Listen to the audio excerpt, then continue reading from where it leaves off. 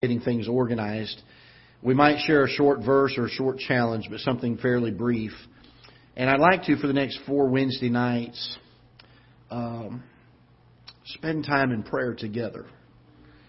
And we'll probably allow the ladies to go maybe one side of the auditorium and the men on the other, or upstairs and downstairs, something along those lines. And I want to encourage us. We just got done preaching Sunday on the power of God and how oftentimes God ties His working and His power in our lives to our praying. And I'd like us, if we would, as a church, to do something for the next 4 weeks, a little bit out of the ordinary. Again, not something that we'll do forever or permanently, but for a season. To come and pray. And I will take some prayer requests, and that's fine. And I don't think God's going to be upset if we pray for the prayer requests. But I'd like for us, if we could, to direct the bulk of our praying towards the power of God and asking for God to do a work in our hearts and our lives and to have His power and His grace in our lives. I'm going to share just a few thoughts out of 1 Corinthians tonight. We'll be rather brief. We'll begin reading in verse number 1. Moreover, brethren, I declare unto you the gospel which I preached unto you, which also ye have received, and wherein ye stand, by which ye also are saved, if ye keep in memory what I preached unto you, unless ye have believed in vain. For I delivered unto you, first of all, that which I received, how that Christ died for our sins, according to the Scriptures, and that He was buried, and that He rose again the third day, according to the Scriptures. And this was seen of Cephas, then of the 12. After that He was seen of about 500 brethren at once, of whom the greater part remain unto this present, but some are fallen asleep. After that He was seen of James, then of all the apostles. And last of all He was seen of me also, as one born out of due time. For I am the least of the apostles, that am not meet to be called an apostle, because I persecuted the church of God. But by the grace of God I am what I am. And this grace which was bestowed upon me was not in vain, but I labored more abundantly than they all. Yet not I, but the grace of God which was with me. It's an interesting phrase. Therefore, whether it were I or they, so we preach. And so ye believed.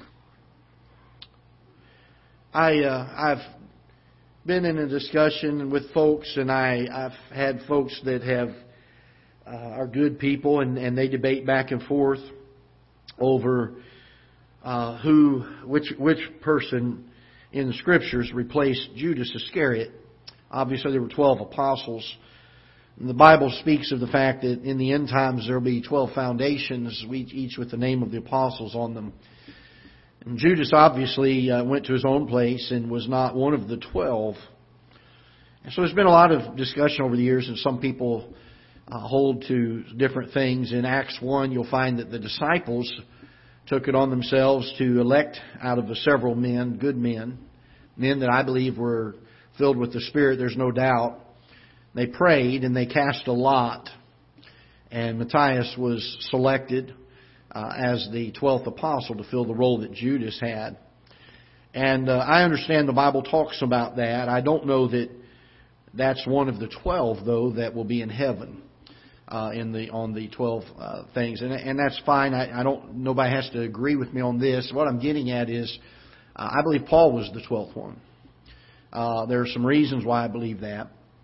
But whether we hold to that or not, there are some lessons that we find here that I believe are crucial to the secret of the power that rested on these apostles, especially the Apostle Paul. And I think he speaks of them here. 2 of them we dealt with this past Sunday, but there's a third one in the middle of it. And I want us to take a look at that tonight if we can. If you will, look with me down in verse number 10. Paul says this. Back verse number 9. He says this. He says, For I am the least of the apostles, that am not meet to be called an apostle, because I persecuted the church of God. And we find here a spirit of humility. And I think this is key in each of the disciples. I'm not going to re-preach Sunday's message. I think we got enough on the issue that if we're to have the walk with God that God longs to have with us, if we're to have the power of God resting upon us, there has to be a decreasing of ourselves and an increasing of Christ. There has to be a lifting up of Him and a humbling of ourselves. And over in Scripture you find that. We find, if my people which are called by my name shall humble themselves and pray and seek my face and turn from their wicked ways. And again, the first thing on the list is the humbling. We find Paul here as he talks about the fact that he is one of these 12. He's the least of the apostles. He names all of them here in the passage, and then says, "And I'm the one that was born out of time. I was the one that was born kind of towards the end of things, and I'm the least of them." And he looks at that, and the reason he has humility is Paul never forgot where he came from when it came to his humility.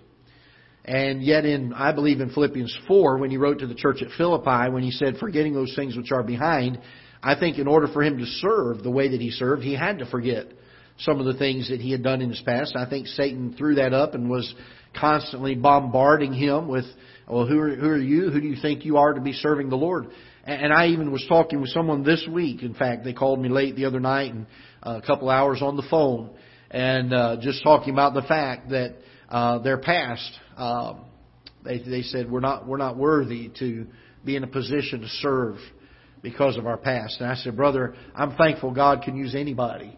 And Paul was certainly one of these fellows. He was arresting and murdering Christians and thought he was doing God a favor. Paul understood there was a spirit of humility there. We get down to verse number 10. The Bible says this: "But by the grace of God, I am what I am." And I love this phrase.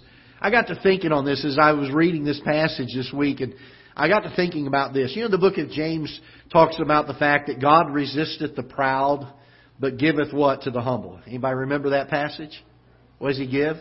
He giveth grace to the humble. And I don't know about you, but I love God's grace. When it comes to my salvation, grace is getting something I did not deserve. On top of His mercy, He gives us a home in heaven. He gives us the ability to be with Him for the rest of our lives. He gives us a walk with Him every day. He gives us access into the Holy of Holies to be able to come boldly, the Bible says, to the throne of grace in the book of Hebrews. And that is the wonderful thing about God's grace, is what it does for us. It has a cleansing effect, doesn't it? Has a sanctifying effect. It causes us to grow, the Bible says, in the grace and the knowledge of the Lord Jesus Christ. And the fact that our Christian growth is dependent upon God's grace. The sanctifying of my body in this life and trying to get it to be more and more clean and more holy and trying to set it apart for the Master's use. All of that is achieved by grace that God gives. But He doesn't give it to the proud. He gives it to the humble, doesn't He? So the humility is the first part of it. But I want you to notice not only what grace does for the Apostle Paul's life, but look what he says here in verse 10. "But by the grace of God, I am what I am, and His grace which was bestowed upon me was not in vain." I want to stop for a minute and ask this question. Are there times in my life and are there times in your life that God's grace has been given and it was in vain because we did not participate in it, we did not enact it, we did not live it? I think the truth is quite often that's the case. He says that this grace that was bestowed upon him, he said, was not in vain. But notice this. He said, "But I labored more abundantly than they all, yet not I, but the grace of God which was with me." So he labors more than the other apostles, and he doesn't give the credit to his work ethic. He doesn't give the credit to the fact that he's just a bundle of energy. He doesn't give credit to the fact that he was raised by a good father and boy, he just taught him to just keep plowing ahead and being steadfast. That wasn't what he gave the credit to. He says that the reason, in fact, in verse 10, that he labored more abundantly than they all, he says this: "Yet not I." It wasn't me that did it, but the grace of God which was with me. Can I tell you this? There's two things I want you to see out of this verse. Number one is what the grace of God can do for me, and what the grace of God can do through me. I'm thankful for God's grace and what it does for me. But oh, that we would get to this point of saying, God, I want your grace. I want it to be that which causes me to labor more than they all. I want it to be that which consumes me, gives me motivation, and drives me to do something for you. This grace. Paul had humility. Paul had the grace of God. Because of the humility, he began praying, Lord, give me some more of that grace. Not just to make me a better person, but that I can be a better servant. That I can serve you better with the grace that you've given. That it would not be in vain. And then I love this as we get to verse number 11. He says, therefore, let's back. He says, therefore, whether it were I or they. And again, he talks about all the apostles. And then he says, I was one that was born out of time, but I'm one of them. He said he had seen the risen Christ on the road to Damascus, and so he met the qualifications of a New Testament apostle. He was not man chosen, but he was chosen of God, as the other 11 were chosen by God. And we get to verse number 11. Therefore, whether it were I or they, so we preached, and so ye believed. Paul said, you know what? At the end of the day, it really isn't even about me, and it really isn't even about the other apostles. What it was about was the preaching of the Lord Jesus Christ. He said, when that became the primary thing, he said, then you believed. Paul had humility. He depended upon God's grace, not just to make him who he was, but to help him to serve. That the grace of God was what enabled him and empowered him and motivated him to serve. And in his words, more abundantly than they all. And then they made the focus the preaching of the Lord Jesus Christ. I was telling somebody just this week, there are times I have to be very careful because my dad taught me to work hard and I like to be busy doing stuff sometimes. But there's a possibility of getting so wrapped up in doing the work of the ministry that we no longer minister. We get so busy doing things that we leave off the preaching of the cross. We leave off the reading and the prayer time that we are seeking for God's power and God's direction in our lives. It's something I think we ought to be hungry and thirsty for. And so I want us to get three things. I think every servant of God, Paul said it best in verse 11. He said, whether it be they or me, it doesn't matter, whether it's me or them. And he wasn't even saying it about the apostles necessarily. He said the key thing is that we preach Christ and that they believed. Oh, that we would learn this thing. I tell you, I want to see God's power. I want to see a revival. I'd love to see revival in Festus. I'd love to see one that just lights a fire and spreads to other churches. And people start getting right with God and with each other. And people start getting people saved and reaching out to them. Wouldn't it be amazing in your lifetime to see, before God comes back, one more Holy Spirit given, Holy Spirit directed, Holy Spirit empowered revival? Oh, I long for it. I long for it. And we're going to have a word of prayer here, and then I think we'll go ahead and break into groups. And here's what we'll do. I think for tonight, we'll see how it goes. If we can, if next week, if it was too distracting, we may go up the stairs and down. But why don't we have the ladies come over on this side? We'll have the men over on this side. And you can pray individually. If you want to pray individually, that's fine. If you want to pray with someone, you can pray with someone. If you want to pray as a family, you're welcome to keep your family together. I know a lot of folks like to pray as a family. That's fine. And you're welcome to do that as well. Or if the girls want to go with the mom and the boys want to go with the dad, that's fine too. However you would like to break that up as a family is fine. But I'd like us to give ourselves to prayer. And I want to just say this. Time is of no consequence. And I know the first time, I remember the first time in my life that I voluntarily decided I was going to give myself to prayer. I was in college at that time. And I had come home from work late one night. It was about 2 or 3 o'clock in the morning. I was working a late shift. And I came home and I went downstairs and knelt down by the couch. And I began to pray. And I poured my heart out. I wept. I prayed. I was emotionally drained. I was physically drained. And I got done praying, and it had been 6 minutes. And that was, I looked at my watch to see, and that wasn't the right thing to do at the time, but I really thought I had prayed. I'd heard these preachers talk about praying through the night, and I thought, boy, I've prayed at least an hour and a half, and it had been 6 minutes. I'll be real frank with you. It was about a week or two before God really grabbed a hold of my heart in prayer. And all of a sudden, one night I got to pray, and I didn't even think about the time. And I don't know what time it was when I got done, but I know it was more than 6 minutes. And I'll tell you, it was a sweet time where we weren't rushing into God's presence and rushing out of it. I don't think you ought to prolong prayer just for the sake of prolonging a prayer. But that we could get to a point where we pour our hearts out to God, where we plead and beg with Him to do something we so long for Him to do, and that is to give us His power and to have the moving of the Holy Spirit in our lives and in the lives of this church. And I'm going to ask if we could make that the primary focus of your praying. If you need to pray for other requests, that's fine too. I'm sure the Lord's not going to frown on that. And we're going to take real quick, just a handful, and be very brief on the prayer requests. If you can, just give them concisely and quickly so we know what they are. I would ask that you be in prayer for Laverne Payne. There's a special request for her this week in some things.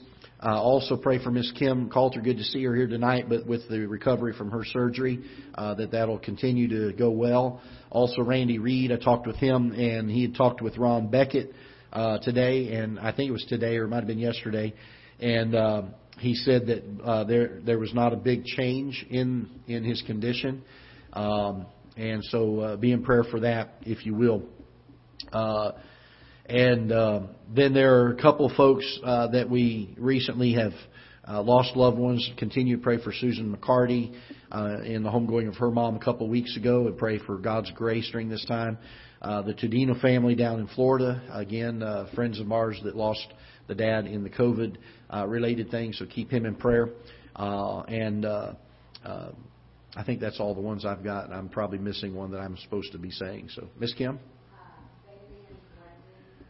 Okay. Okay. Okay. Okay, so pray for this family.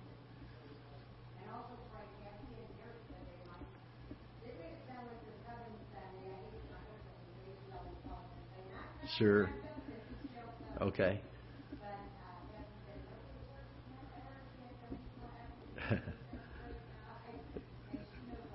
Sure. Okay. All right, so pray for this one. All right. Anything else? Very quickly. Yes, ma'am? Okay. Okay. I know where one is. If she... That's okay. We could probably remedy that too. You got extra room at your house, don't you? Yeah. So, all right. We'll be praying for that. We sure will. Yes, ma'am? Yes. Yeah, I saw that on Facebook. Yeah.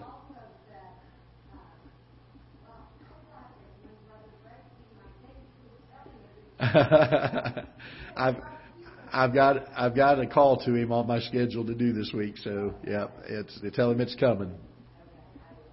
Yeah, absolutely. All right. Anything else? Okay. All right. Then let's do this. We'll go ahead and divide up. And when you get done praying, if you will, you're welcome to fellowship, but keep in mind others are still praying, and so try to be mindful of that. And you're welcome to fellowship however late you'd want to. But whenever you're done praying, that's pretty much the end of our service. And so we'll go ahead and dismiss at that point. And if you're done praying and others are still here and you need to go, that's fine. You can go ahead and leave when you're done.